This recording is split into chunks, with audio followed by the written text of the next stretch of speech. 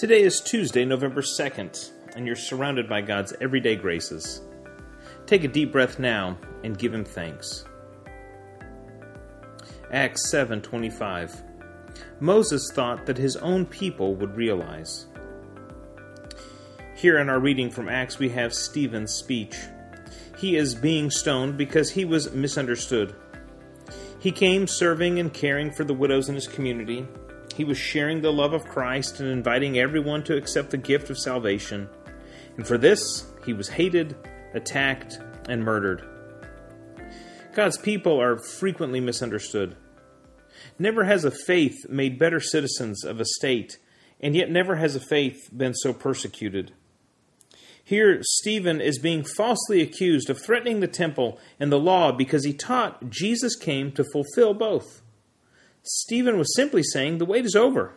Everything the law and temple pointed to has now arrived. And this should have been an occasion for celebration, but it wasn't. Moses likewise was misunderstood. Stephen references this in his speech. Moses had in his heart a desire to deliver God's people from slavery. So one day he rescues a Hebrew man from his oppressive slave master. In the scuffle, Moses kills him.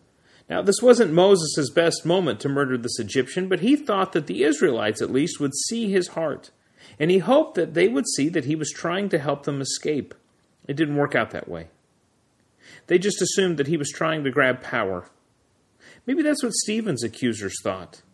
Maybe they were afraid that if the temple was no longer needed, they wouldn't be as important or influential. Now, I'm not sure. I just know that we shouldn't expect to be understood just because we're faithful. I know I've been misunderstood sometimes when I was even doing my best, and it hurts. It hurts when you're trying to help somebody. Maybe it's to help somebody see a new way in Jesus, and they attack you for threatening the old way. It's confusing and disheartening, but it's part of it. So today, let's take heart and just try. Let's try to show God's love to somebody today. Let's try to tell somebody that Jesus loves them. It's not our job to succeed. It's our job to be faithful. If it doesn't work, if you're misunderstood, then you're in good company. Moses thought that his own people would realize. Moses thought that his own people would realize. Moses thought that his own people would realize.